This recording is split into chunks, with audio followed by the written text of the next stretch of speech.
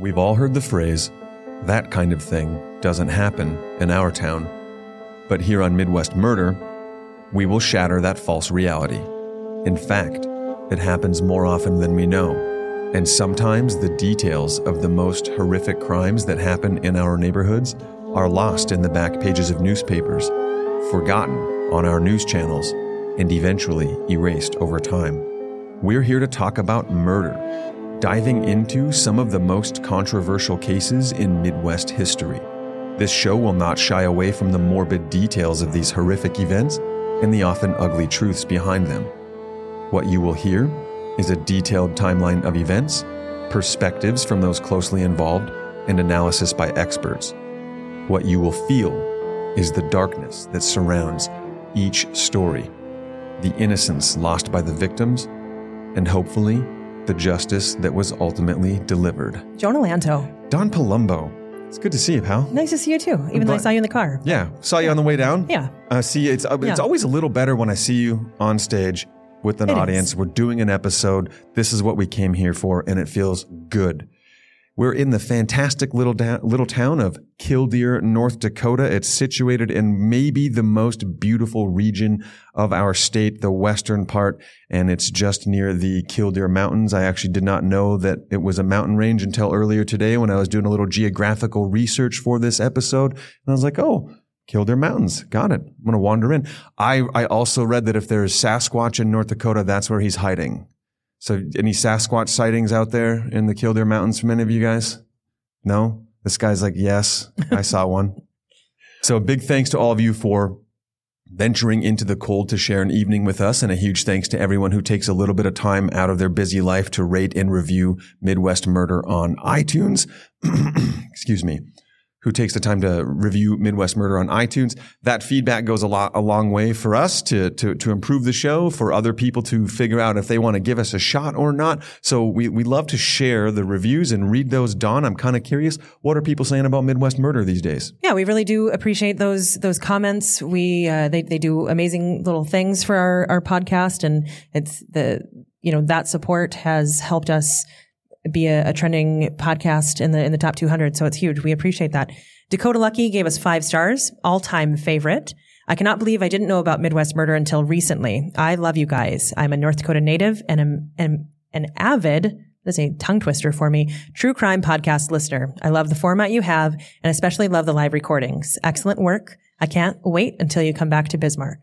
Hey, we love you, man. Thank you. We love you. Absolutely. And if you haven't heard by the time we announce this, we're coming back to Bismarck, but we just can't tell you when yet. We'll be there.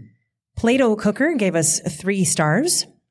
Have listened to your first 3 episodes, looking for another podcast to add to my list. The cases you chose to present are interesting and well-researched. When both of you are speaking at the same time at your typical rapid speed, that's my fault.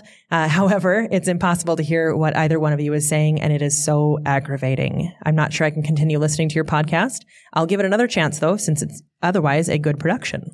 This is a fair criticism from, I think, our early days where we were getting things figured out. And I always hope that if somebody does have this kind of experience, check out the 3 most recent and see if we've improved that stuff. Because if you don't stick around, you'll never know. Right. But and no one leads with their best stuff. I mean, I hope give us a little slack there. I do not want our first episode ever to be our best episode ever. Right. I want it to be really good, but our best work should still be ahead of us. Agreed.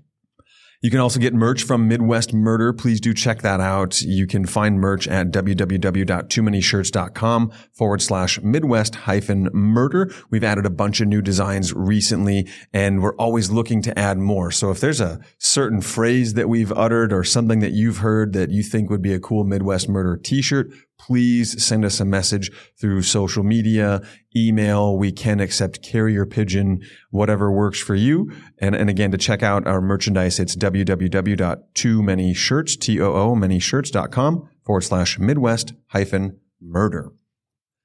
In this episode, we're going back to 1999. I don't think we've been here before. I think we've been Have here. we? Yeah, I think. Okay. We've in stories and of course in real life, but I think we've been here. Yeah. Or maybe we haven't. I don't know. It's hard to keep track anymore. Mm-hmm. Episode 80 something by now, but 99, pretty fantastic year. I really liked 1999, even though the world was ending. So what was happening back in 99? As I said, civilization as we knew it was going to collapse in the year 2000. The Y2K scare was absolutely the biggest story and the biggest deal of the year.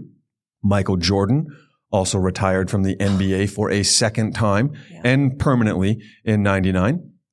Notable television premieres included The Sopranos, Family Guy, SpongeBob SquarePants, Law and Order Special Victims Unit, and The West Wing. Ooh, The West Wing. I still watch it to this day. Okay. Oh my gosh, it's one of my favorites. That one still holds up? Oh, big time. It was a big year for cinema, with the triumphant return of Star Wars in the form of Episode 1, The Phantom Menace, also released that year, The Matrix, American Pie, and The Sixth Sense. Popular toys in 1999 included Polly Pockets, Game Boy Color, the Barbie Dreamhouse, Sega Dreamcast, the Pokemon 35mm camera, and Don's favorite, the Clueless hands-free telephone. Don't knock that. And I'm not knocking it. It's 2024 and we could do a lot of damage if we had her closet organization system from 1999. Absolutely. But we don't. Dr. Jack Kevorkian was found guilty of second-degree murder for giving a lethal injection in a case of voluntary euthanasia. Very controversial. The online peer-to-peer file sharing service Napster was released in June, and together we all helped infect our parents' Gateway and Dell computers with viruses while downloading music on dial-up internet for 7 hours we could burn banger mix CDs for our friends. I love that they call it a peer-to-peer file sharing service. We were ripping off music left and right. Absolutely. Thanks Metallica for ruining it. I'm kidding. That we should have. We should not have. They should have been getting paid. It eventually became Spotify, so it all worked out in the end. Out. Speaking of viruses, in 1999, the Melissa virus, named after a Florida stripper, infected more than 1 million computers and caused over 80 million in damages. People were baited in with free nudie pics and passwords to illicit websites. I bet that was embarrassing to explain to your parents on your Gateway computer. Right. Lance Armstrong wins for the first time at the 86th Tour de France. And on the last day of 1999, December 31st, Vladimir Putin, or Putin as we call him now, becomes acting president of Russia after the resignation of Boris Yeltsin. If you've ever wondered how many times you're allowed to joke about killing your spouse before it becomes awkward, the correct answer is none. At no point is it a good idea to joke about the death of your partner. If you do make such a joke, just know everyone who uncomfortably chuckled has registered that moment in their mind forever, and they will most definitely testify against you in court when your eventual breakdown leads to tragedy. Saying it was a joke is that's not an excuse. Thank you for coming to my TED Talk. Furthermore, if the commentary was less of a joke and more of an outright description, not just of how to dispose of the body, but also how easy it would be, it's probably not a joke. As a representative of the Midwest, you have the obligation to politely tell your friend they're fucking crazy. They say, I've been thinking about severing my relationship. Well, what do you mean by that? Well, I could kill my partner, dismember the body, and toss the pieces out with the kitchen trash, no problem. Your response should be to promptly slap your knees and say, oh, well, I suppose, and get the hell out of there. Then tell everyone you know, especially the spouse. It's going to be weird, but you have a duty to tell someone their life has been threatened in very particular, seemingly well-conceived ways.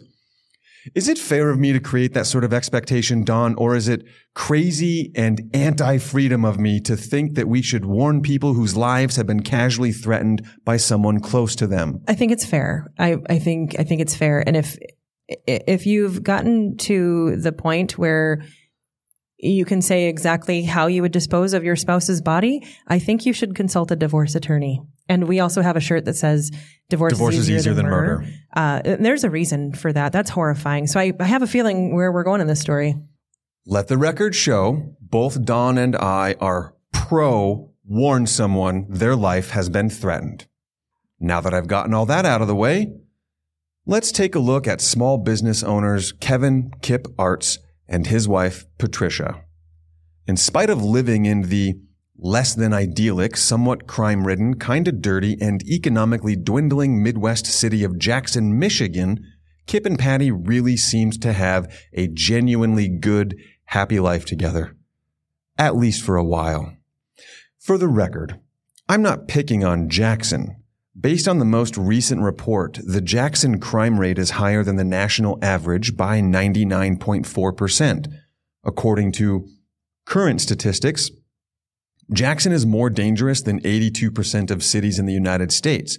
Hang on one second. I'm not math smart. We've established that. Right, me neither. But don't ask me to explain these numbers. Did you say, so it's higher than the national average by 99.4%? So it's 199.4% yes. crime rate? Yes. It's more dangerous than 82%. So of other cities similar to it. Yeah. That is. And back in 1987, when the couple got married, Jackson was recognized as one of the 10 worst cities to live in, at least according to Money Magazine, which considered 300 cities on their livability scale, giving extra weight to key characteristics like safety, weather, and the local economy. Jackson's designation as a worst city actually led to a pretty hilarious multi-year feud between the city of Jackson and Money Magazine, which I'm not going to go into that, but it's a great side story. In 1994, Jackson eventually ranked dead last in livability. Now, that didn't stop the Artses from building what many perceived to be a good life in Jackson. In the years following their marriage in 1987, Kip and Patty became owners of Kip's Pizza and Taco House, located downtown.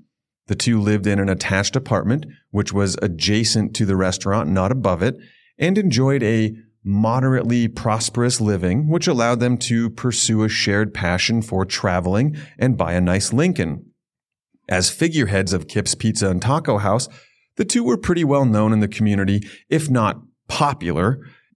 The community had, if not popular in the community of 35,000, a number that's pretty much been on steady decline since 1990.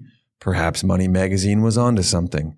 So Kip was the head chef and Patty ran the front of the house. Does anyone remember what it was like to call someone and get a busy signal? Dawn, I know you do. Absolutely. Of course. 100%. I only ask because that's what you'd often get when calling the Arts household, a busy signal. Patty, her siblings, and mother were all very close. So close, in fact, she spoke with her mom or sisters daily just to say hi, catch up on the small things, gossip a little, give updates on the restaurant and life in general. Patty and her family were so close and spoke so frequently. It was almost like they knew everything about her.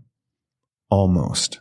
I'd like to point out now that according to bestplaces.net, they rank 518 out of 1,297. So they've climbed up a little bit. They're middle of the pack now. Middle of the pack, sure. Yeah. Before meeting Kip, Patty was in an abusive marriage for a number of years and had one child from that relationship. Fortunately, Patty was able to get out of the bad situation. Now, Patty's family had never seen her so happy. They joined her and Kip on a wonderful vacation to Nantucket. It's been said one of the best things about Jackson is how close it is to better cities like Ann Arbor and Lansing, roughly 45 minutes from either destination. That's a tough thing if that's your big one. If you leave with that, it's like, hey, we're so close to all the better cities. It's great. The Artses enjoyed little trip to these superior cities. Patty and Kip had no children of their own, and Patty's daughter was old enough she didn't live with them and had her own life, so the couple was able to travel at their leisure, spending as much quality time together as work allowed and afforded. Things seemingly went well throughout the early 90s, but as time went on, the economic downturn and stress of being a restaurant owner-operator began to exact its toll. Kip started taking Prozac for stress and anxiety, and he regularly smoked cannabis. Patty did not approve of Kip's pot smoking, not only because it was illegal, but also because she felt like they couldn't afford it. By the late 90s, their pizza and taco joint was struggling, and Kip had picked up a habit of excessively drinking. So it's Prozac, booze, pizza, pot, and tacos. Possibly even in that order. By 1999, tensions were building, and the pleasant facade of Kip and Patty's life was starting to fray around the edges. As she grew increasingly frustrated with his alcohol and cannabis use, Kip was angry about her constantly being on the phone, particularly when she spoke in hushed tones beyond his range of hearing. Their pizza and taco palace was on its last leg. Then, in June of 1999, Kip decided to have a pig roast family reunion party. Patty was against the idea. They couldn't afford it, but Kip insisted and planned the party regardless. Patty could not have been more right. When Kip purchased all the pig roast fixins, he bought bug-infested corn. I couldn't find out what kind of bugs it was, but it was infested, and of course, Kip didn't know it was bug-infested until after storing the corn in the restaurant, and a scourge of insects spread throughout the kitchen, spoiling everything. It was a huge setback. But Kip and Patty still managed to host a great party. Any tensions between them weren't really visible to guests. Behind the scenes, it was pretty much an unmitigated disaster, and Patty was furious. And can we talk about that for just a second, Dawn, the putting on the good face for people and how tough that can really be for a couple who is already feeling strain. Kip plans this party. Everything's a disaster, bugs everywhere. Patty wanted nothing to do with it, but nobody coming to that party knew shit was bad behind the scenes. Right. So she's putting on a happy face. He's putting on a happy face because he's, drinking his sad face away. And it goes so much deeper than that. She's married to an addict, and that is not a fun place to be. So it's just compounding. Yeah, it is. Afterwards, Kip and Patty Arts spent several days cleaning bugs. It gets worse. It always gets worse. Instead of hiring professionals, which they likely could not afford, but probably should have done anyway, Kip and Patty chose to fumigate the restaurant themselves at Patty's insistence. Kip did not want to do this. Patty insisted, and Patty got what she wanted in this case. Thanks, Patty, for those customers that are eating at your restaurant. That's I'm not blaming her. Yeah. The fumigation was the right move. Your insistence is appreciated. Right. Well, and she insisted they do it themselves. Kip wanted to hire the professionals, and she's like, no, we can't afford it. And he's like, well, we should. Gotcha. And she's like, no, we can't. And we are going to fumigate. Okay. So, I thought it was like the fumigation, like in general. No, the professionals. Okay. Kip didn't want to be responsible for the fumigation. Patty was like, no, we're doing this. I'm doing it. You're helping me. Too bad. In the days following the fumigation, Kip's brain, perhaps coincidentally, developed blood clots and began to hemorrhage. He quickly underwent an emergency, but generally considered routine brain surgery on June 29th, 1999. I only say perhaps coincidentally because Kip Arts was immediately convinced his wife tried to kill him with bug spray during their fumigation fiasco. Sounds like Kip has some guilt, but that's just me. She forced him to fumigate when he wanted to hire professionals, and then she bug sprayed him against his will, thus triggering the clots and hemorrhage. It's what he believed. When the hemorrhage was identified, Kip had to immediately stop taking Prozac in spite of the risk factors involved with abruptly discontinuing the medication. Withdrawal symptoms include headaches, irritability, nausea, and mood swings. This is now commonly referred to as antidepressant discontinuation syndrome. Although several studies published in 2015 and 2016 claim links between violent behavior and antidepressants like Prozac, these studies are not viewed as conclusive, and the topic is still open for debate. And it anything? Gives, I figured you might want to. Yeah, I always want to add something on mental health. And if you're, and this was around that time when taking antidepressants was a sign of weakness. It was, it was taboo. It was very taboo. And so I think if you want to find a study to support your feelings in the medical field, you can find it, so you can find one study that supports it. You can find one study that doesn't. And this was kind of the beginning of those mood regulating, or maybe not the medications themselves, but the popularity of them, if you will.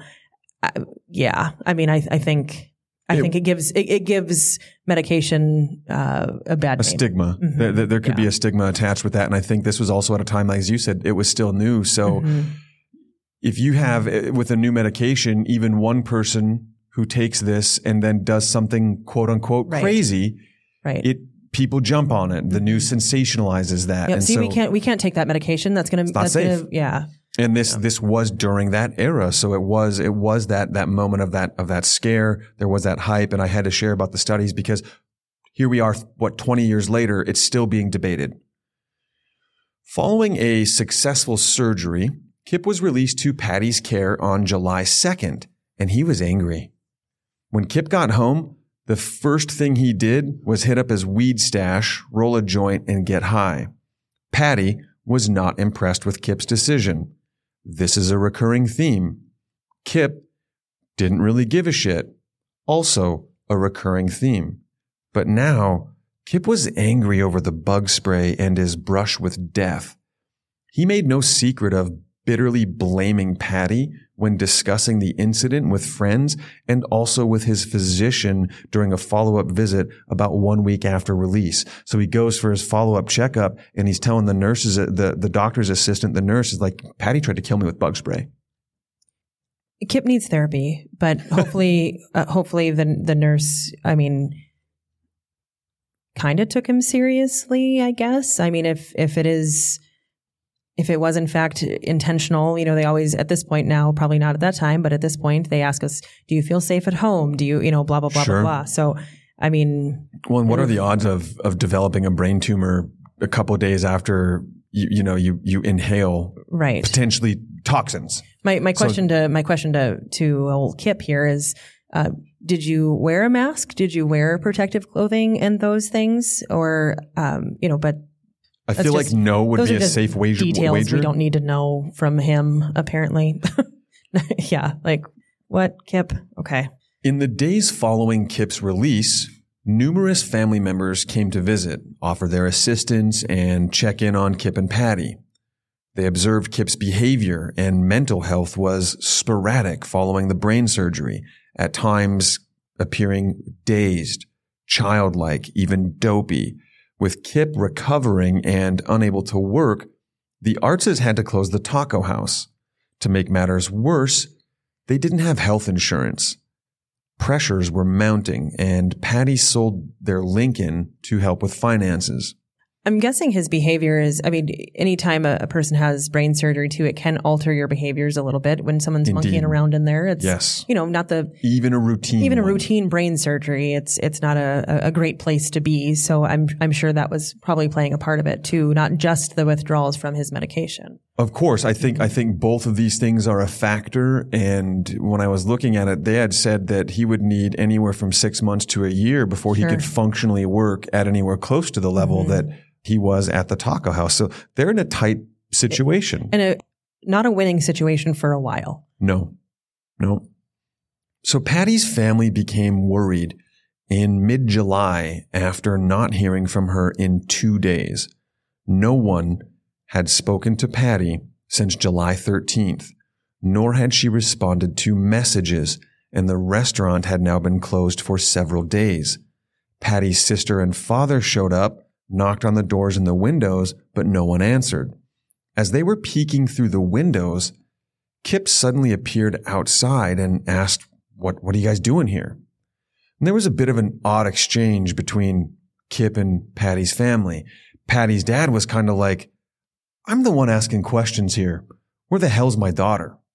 When Kip replied that Patty had taken their car to go visit friends out of town, it was an instant red flag. Patty's family knew he was lying because Patty had told them of the Lincoln sale, which was just a few days prior. And she would have told her sister and her mom that she was going to visit friends. 100%. They talked every single day. Every single day. You know, I think any of us, I don't know that there's anybody I talk to every single day that I don't see every day. Mm-hmm. But man, I tell you what, if I had that kind of stint with somebody, and then it's one day, okay, maybe I can let that slide. But on that second day, it's going to get weird. Yeah, I've left messages. Something's wrong. And this is, of course, obviously pre-cell phone era. They've left messages on the answering machine. Nobody's answering. It's creepy. They're freaked out. So at this point, Patty's relatives left to call 911 and report her missing, prompting a response to the taco house from Deputy Wayne Bessard. When Bessard arrived, Kip met him outside and reluctantly agreed to let the deputy take a look inside the restaurant. Although Bessard saw no signs of Patty, something seemed off. Not just with Kip's strange, reluctant, and quiet replies, but also inside the restaurant. There was a fried meat kind of smell that didn't belong. No. Bessard noticed Kip's hand was shaking as he unlocked the door, and when he let the cop in, Arts didn't turn on any lights. So he's just got this guy walking through his dark, stale, creepy, awkwardly fried meat smelling restaurant. When Bessard pointedly inquired as to Patty's whereabouts, Kip shriveled and stammered out his lie that Patty took their car to see friends. Bessard already knew this was bullshit. And that was enough to firmly solidify the deputy's suspicion something's wrong. Yeah, there's a smell of human meat in the air. Something's wrong. Well, we don't know that yet. It was a fried meat smell that didn't belong, Dawn. I think I was pretty clear. I'm going to go ahead and make that leap. We're jumping to conclusions here. So after making arrangements to meet back at the taco house in a few hours, Kip was given over to the care of his father, who had now arrived at the restaurant. Bessard left to consult with his supervisor, Detective Thomas Fierro. The men agreed it was obvious they needed to investigate the restaurant as well as the Arts apartment. They decided to return earlier than the agreed meeting time just to see what they could see.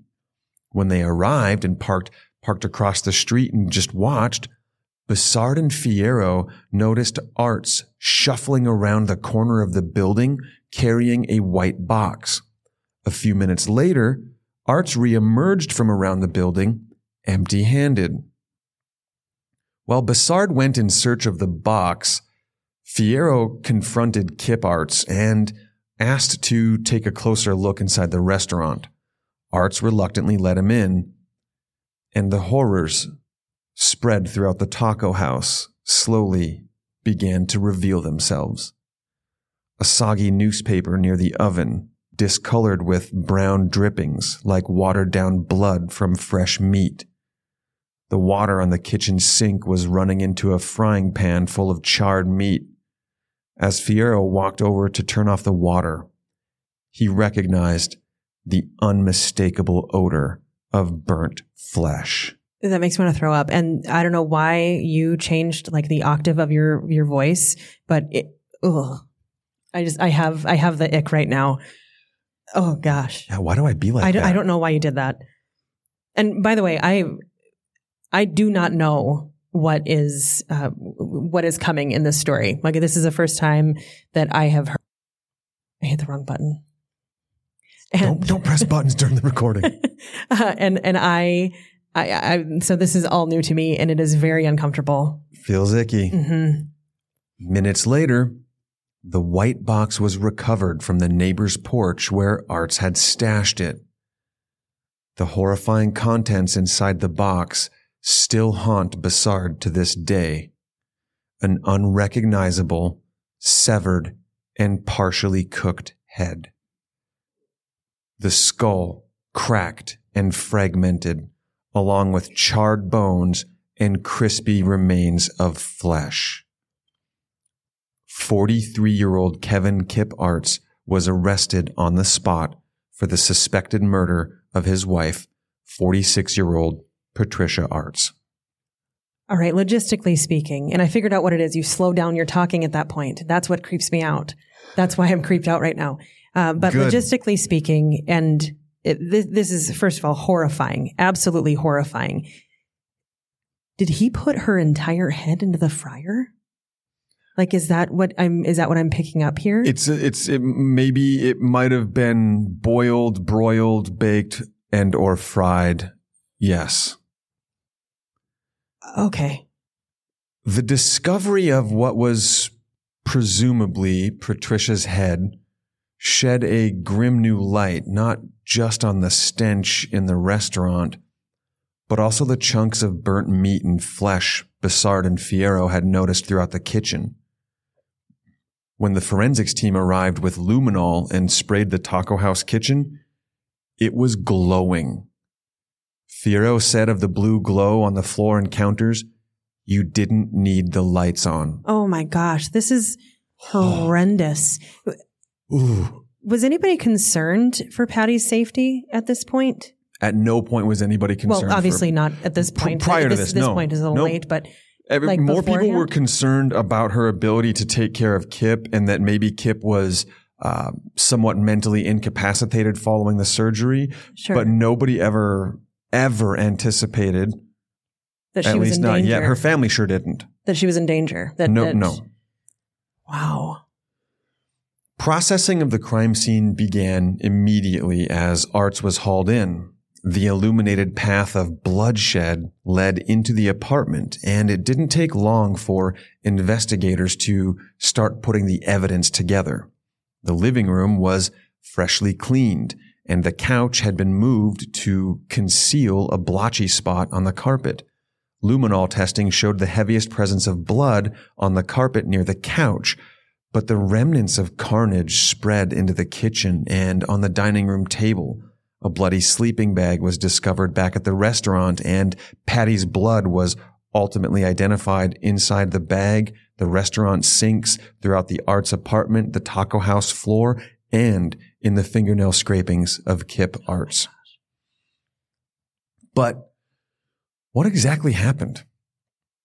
Back at the station, Kevin Kip Arts was very forthcoming with a version of the tragedy. What he told officers is going to shake you. According to Arts, on July 13th, he awoke from an afternoon nap to discover a demon sleeping next to him. His survival instincts kicked in. Terrified, Kip Arts retrieved a metal pipe that he just so happened to have nearby and swung it down across the head of the hellspawn several times. All of a sudden, when he looked up again, Patty lay beneath him with a bleeding, partially crushed skull. Kip knew there was no way he could explain the crime, so he panicked. And by panicked, I mean this twisted son of a bitch shoved Patty into a sleeping bag, dragged her to the restaurant, and then spent the next 48 hours dismembering, chopping, baking, broiling, boiling his wife to pieces in the taco house. I feel like if that is in fact what happened, I feel like he could have just led with that, stopped right there. The guy had brain surgery recently. Maybe they crossed some wires, and, there would be some I don't know, he's not a crazy madman at that point. But then when you spend 2 days, I feel like they would have maybe treated him with a little bit of compassion. But when you spend 2 days dismembering your wife and, forgive me, I don't have another way to say this, cooking her, essentially, that says, you went from here, there's a big line, right? And that's murdering someone. But then you went to a non-existent line that you don't even think you have to explain because you just shouldn't. And that's where he's at. I mean, 2 days you didn't have a thought in your head that I shouldn't be doing this. Right. And that's a really fair point. You've got a mixture of brain surgery and the Prozac situation. And yeah, maybe you have some sort of paranoid delusion and in an instant you make this brutal, tragic mistake, but you wake up from it, you call 911 and maybe you probably have something there, Dawn. I think you're right. But to go on and not saying he deserves that. No. Yeah. No, but still, this man used every available appliance in that kitchen to dispose of the evidence. Wow. They didn't have air fryers back then. It's about the only thing that wasn't used. My goodness. Patricia Artz was eventually identified using dental records. What remained of her was gone or unrecognizable. Of what was found in the box, a forensic pathologist confirmed the bones were human and the DNA from the head matched the remains of chunky flesh found in the kitchen. The medical examiner reconstructed the skull and theorized that it was struck by a heavy object. Entering trial, it was undisputed that Kevin Artz killed, dismembered, and then baked, boiled, and cooked his wife. Undisputed. So they didn't even fight that part. They were like, "Yep, fight that. Totally did that." This happened. We are accepting of these facts. My guess it's going to be a sanity plea at this point. What the defense planned to dispute was the sanity of Kevin Artz at the time of his wife's murder. Their argument that the combination of abruptly quitting Prozac followed by brain surgery resulted in damage to the brain of Kevin Artz, which made him mentally insane and not responsible for his actions, it was a strong case. Several witnesses, including friends and at least one employee and Artz's own father, testified to Kip's mental decline following surgery. Artz was unable to identify colors or remember simple common things. One employee said he never saw hostility between Kip and Patty and that he believed Artz loved her with all his heart. Well, they were pros at hiding their private anger with one another. So they really were. Of course they're not going to see it. They really were. The defense conjured up several expert witnesses who believed Kevin Artz to be insane. Edward Cook, a neuropsychologist, testified that Artz had, quote, an organic psychotic condition and because of his mental illness lacked substantial capacity to appreciate the nature, quality, or wrongfulness of his conduct, end quote. Cook believed Artz was insane before and after surgery. Bradley Sewick, a doctor of clinical psychology and a board-certified neuropsychologist, testified that the cerebral bleed was deep, destructive, severe hemorrhagic stroke, which not only affected speech, but also Kip's ability to think in a logical and rational manner. All of this resulted in damage to Artz's nervous system and a destruction of nerve cells in the brain. Artz suffered from delusions and hallucinations.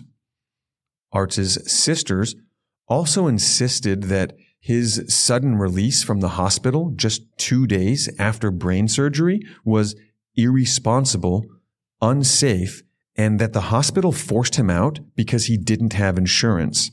They also contested that the family should have been warned Kip might act strangely. I mean, do you think so?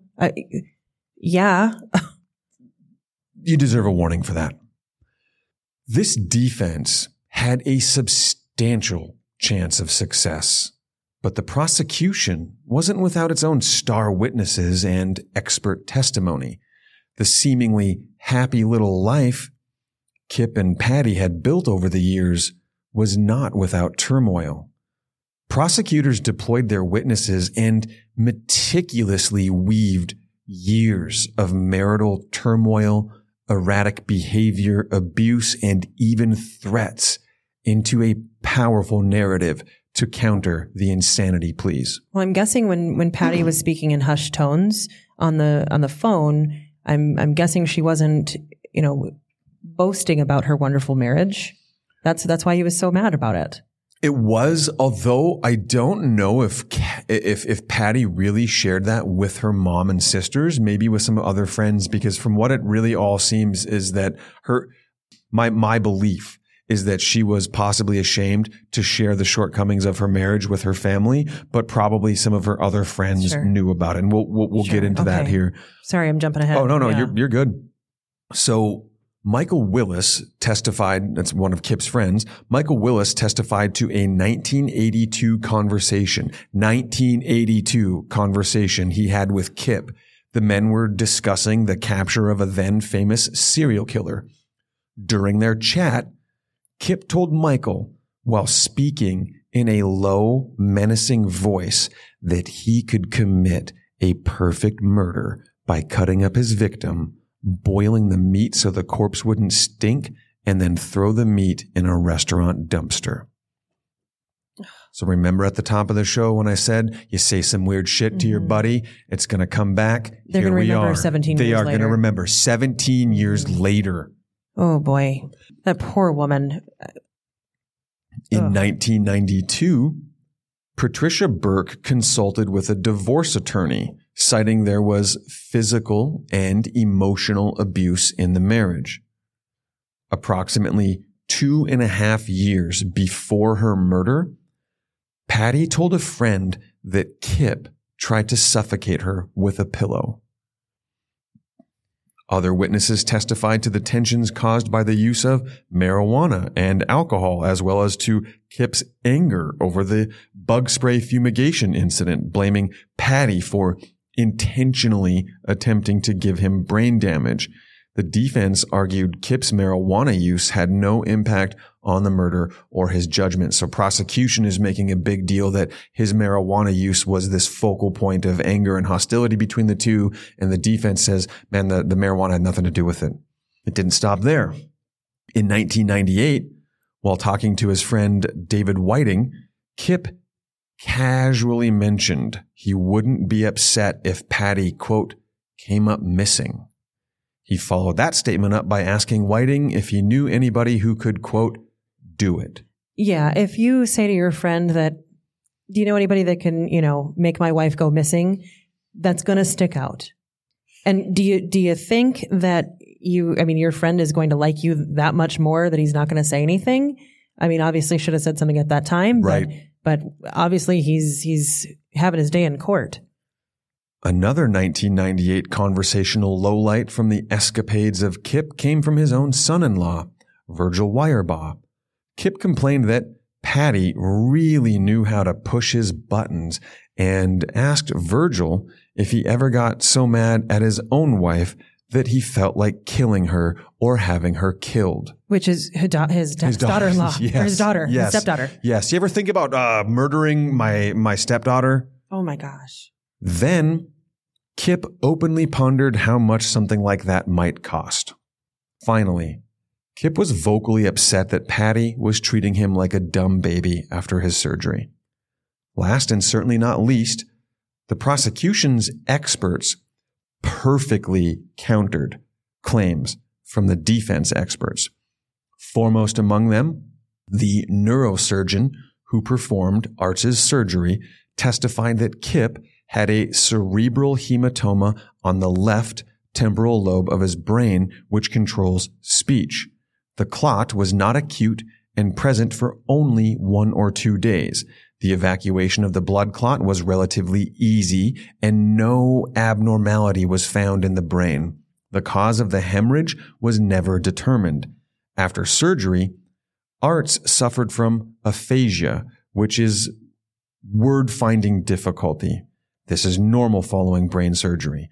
While his process of thinking was not impaired, the conversion of thought to speech was impaired. He simply needed speech and occupational therapy to correct that. The neurosurgeon testified there was no nerve damage to the brain. He acknowledged the existence of a hospital note reflecting that Arts had a hallucination. However, the hallucination happened within 2 days of surgery when Arts was intensely sick, and this was not uncommon for a patient in the days following recovery. Joseph Galdi, a forensic pathologist and neuropsychologist, testified there was no basis to conclude that Kip Arts met the criteria for legal insanity. The functions of problem solving and analysis are controlled by the front of the brain, which was not affected by surgery. Kip's aphasia would not have caused him to commit violence. According to Galdi, Kip was not suffering from delirium or a major depressive disorder in spite of the sudden discontinuation of Prozac prior to surgery. Galdi's testimony is particularly relevant as he oversaw Kip Arts' pre-trial 5-month evaluation and residency at the Michigan Department of Health and Human Services Center for Forensic Psychiatry. Forensic psychologist Charles Clark believed Kip was lying because he told inconsistent versions of Patty's death. Arts' psychological test results showed mild reactionary depression, but not major disorders, and there was no documented conditions before the injury. Kip's prescription to Prozac was for anxiety and stress. At the time of Patty's killing, Kip was completely in touch with reality, aware of repercussions, and not operating under the influence of delusion. Their final expert, a cardiologist, testified that Kip's cerebral bleed was superficial, did not penetrate the brain, had no vascular deformities following surgery, and no evident brain damage. So they really countered the defense experts every step of the way. And I think it was, the defense using the Prozac withdrawal as a defense. I mean, it was kind of it was relatively new at that time. It was compelling. And so people are afraid of the unknown. Yes. Right. And so it's like, oh my gosh, it must be that. It's something new. It must be that. It's a good observation.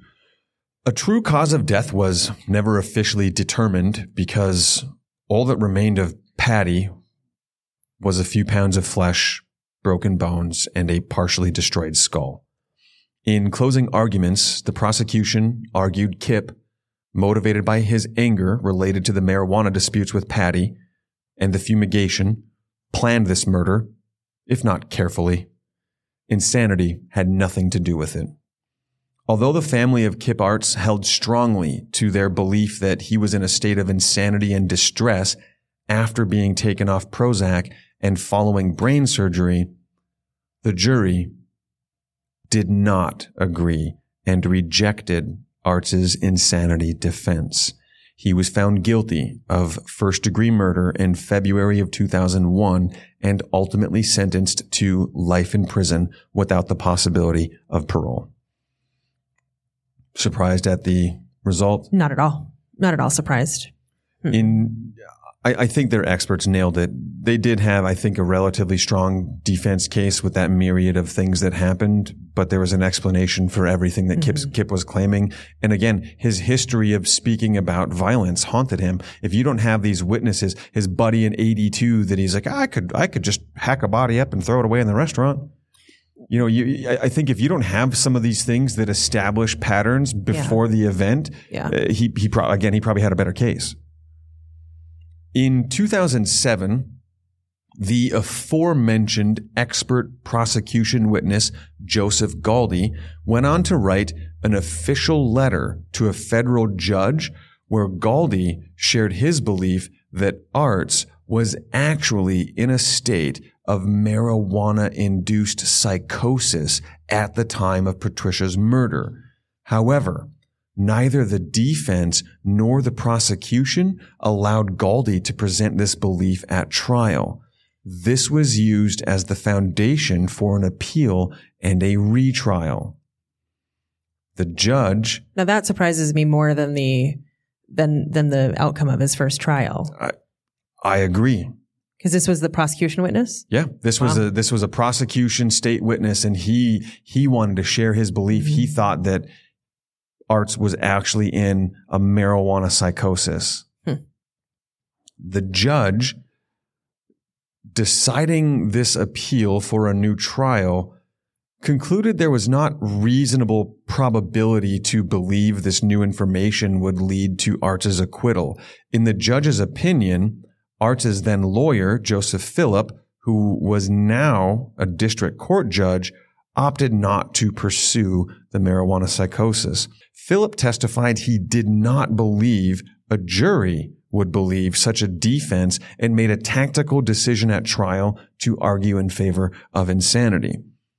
Circuit Judge Thomas Wilson said, quote, "In addition, no one at the evidentiary hearing could testify to defendant's use of marijuana in the 2 weeks prior to the murder, not to mention that Mr. Artz just happened to have a metal bar handy while he was hallucinating in bed with his wife," Wilson wrote. Yeah, those are big time Swiss cheese holes. Like that's yeah. like I mean, it's as Swiss as it gets. Yeah, like nice try, but no.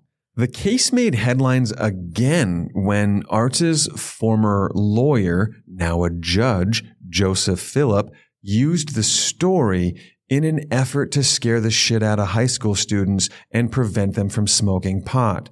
In 2016, during a court at school program where mock trial proceedings were held with 200 students, Judge Phillip warned students marijuana use would soften their brain and they could wind up in prison or worse, killing, dismembering, and cooking their loved ones.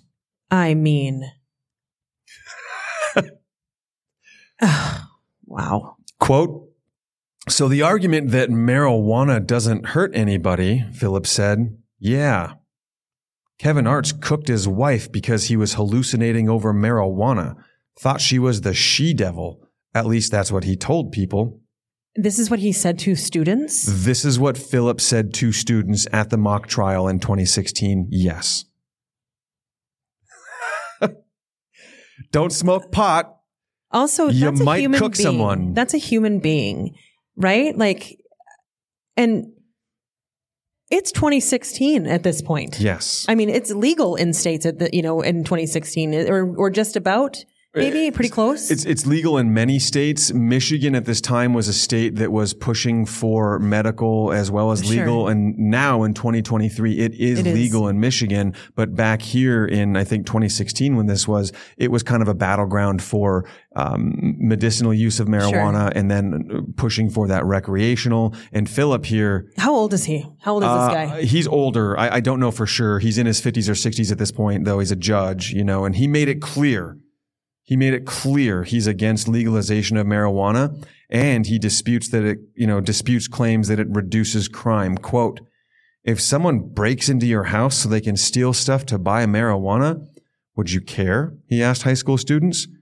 "They have to commit crimes to support that habit. Marijuana becomes a habit." And is he mixed up on drugs? I mean, I'm not a drug user, regardless of the story I told about Fireball earlier. Right.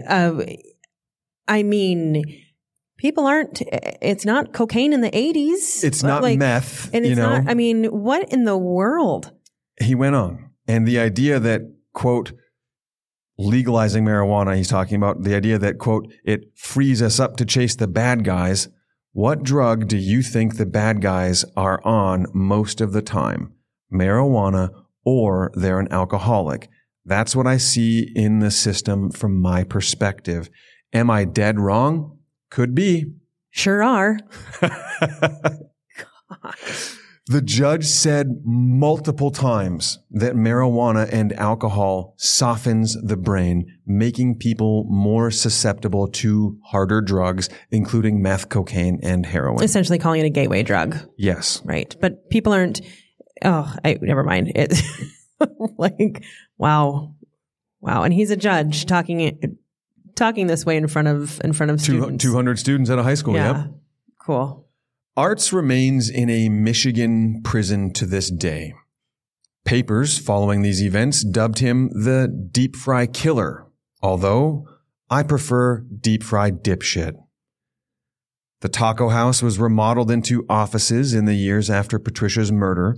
A common rumor involved with this case was that Patty was served to customers. This is categorically false.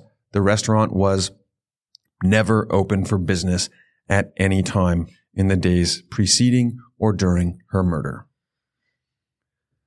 This guy has... it's such a breakdown. It's such a breakdown. And then just to use a drug that helps a lot of people, to use that as an excuse. As your scapegoat. Only ruins it for other people. Like, not only has he killed his wife, but now he's created this, or helped create this stigma with mental health drugs. Like, yes. Ugh.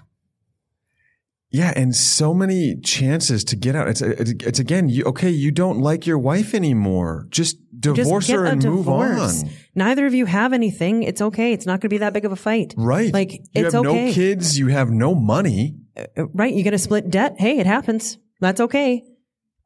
That's what's insane to me. I don't get it. But instead, you're going to make up this incredibly. I saw the devil. Yeah, you're going to use that, and then, but not just stop there. You're going to just dismember her body and proceed in such a way that is horrific.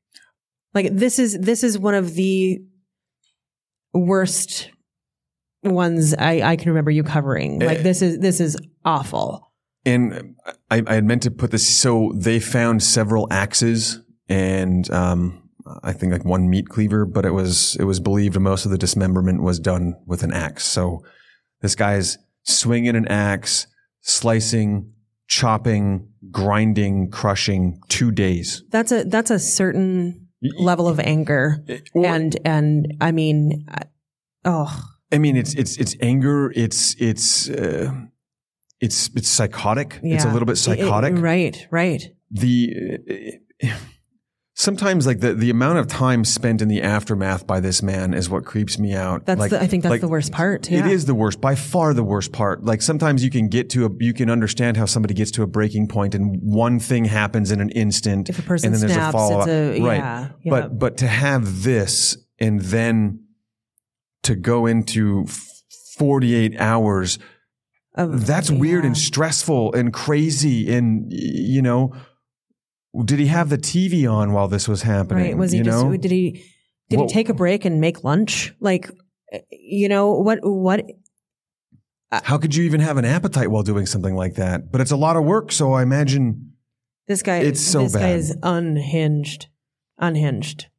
Sources for this story: the State of Michigan Court of Appeals, law.justia.com, mishbar.org, the Battle Creek Inquirer, story by the Associated Press, the Detroit Free Press, story by Matt Helms, crimegrade.org, mlive.com, articles by Ken Wyatt, Danielle Salisbury, and Gus Burns, areavibes.com/Michigan, medicalnewstoday.com, psychcentral.com, and the timeline, thepeopleofhistory.com, historicnewspapers.com, and FBI.gov. This episode was written by Jonah Lanto and is co-hosted Midwest Murder by myself and Don Palumbo. Please do follow us on any social medias. Be sure to rate, review, and subscribe. And if you're here with us tonight, of course, scan that little QR code, submit your episode title suggestions and questions for the Q&A.